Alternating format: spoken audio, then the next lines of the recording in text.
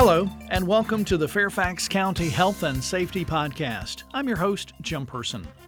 Coming up, learn about carbon monoxide poisoning, winter home fires, power outages, healthy holiday tips, and suspicious activity during the holidays. Links to topics mentioned in this podcast can be found online at fairfaxcounty.gov.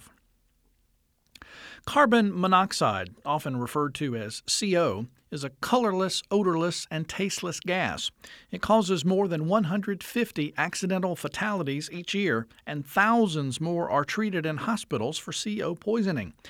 CO combines with hemoglobin in our blood and robs the blood of the oxygen that our body needs. Early symptoms of exposure are similar to the flu and include headache, fatigue, nausea, and confused thinking. So victims can't think clearly enough to get assistance. Without treatment, the victim will lose consciousness and, if no help is given, will lose their life. CO is produced by combustion. Common causes are defective gas or oil furnaces and water heaters, cracked chimney flues, indoor use of charcoal grills, use of a gas oven or range to warm a room, running a car in an enclosed area, and closing the fireplace damper before the fire is completely out. Now, CO accidents are preventable. Here's a few steps you should take to protect your family. Each year, you should have a qualified technician inspect your gas furnace and appliances.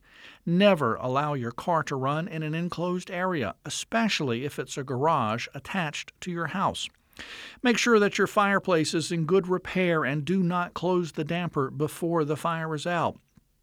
Install CO alarms to give your family a warning if CO is building up in your house.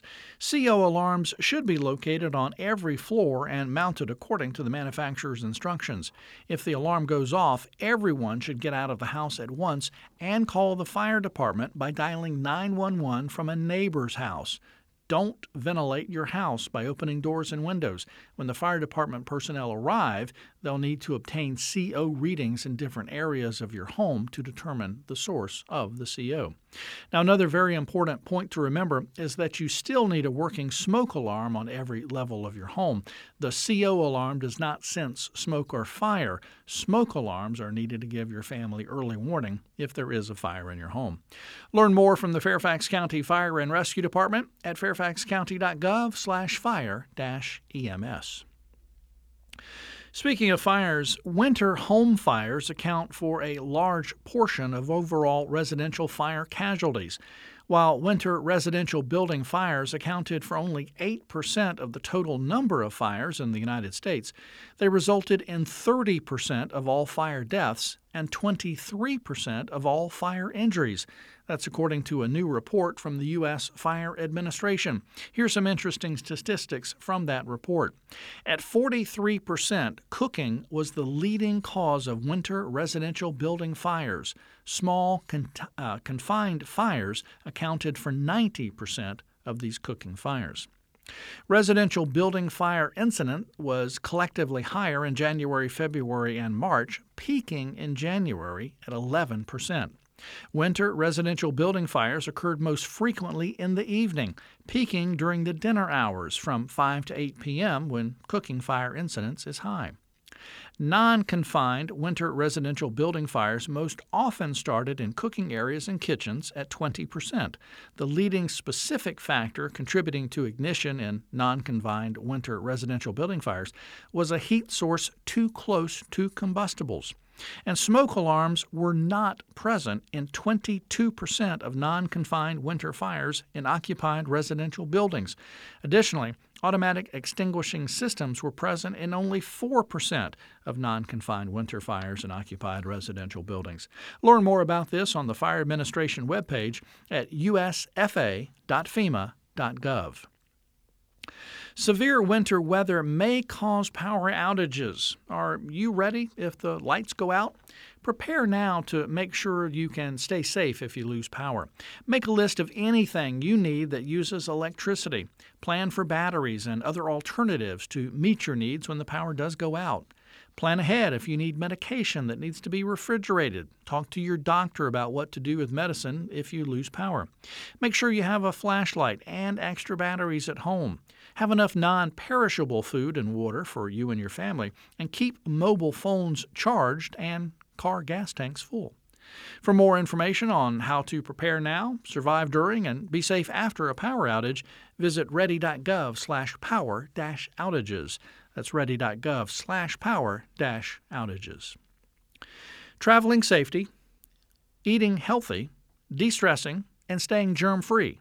The Health Department's Healthy Holiday Tips video has all the information you need for a safe and healthy holiday season. Check out the video now on the Fairfax County YouTube channel or visiting the Health Department's webpage at fairfaxcounty.gov/health. Have more healthy holiday tips?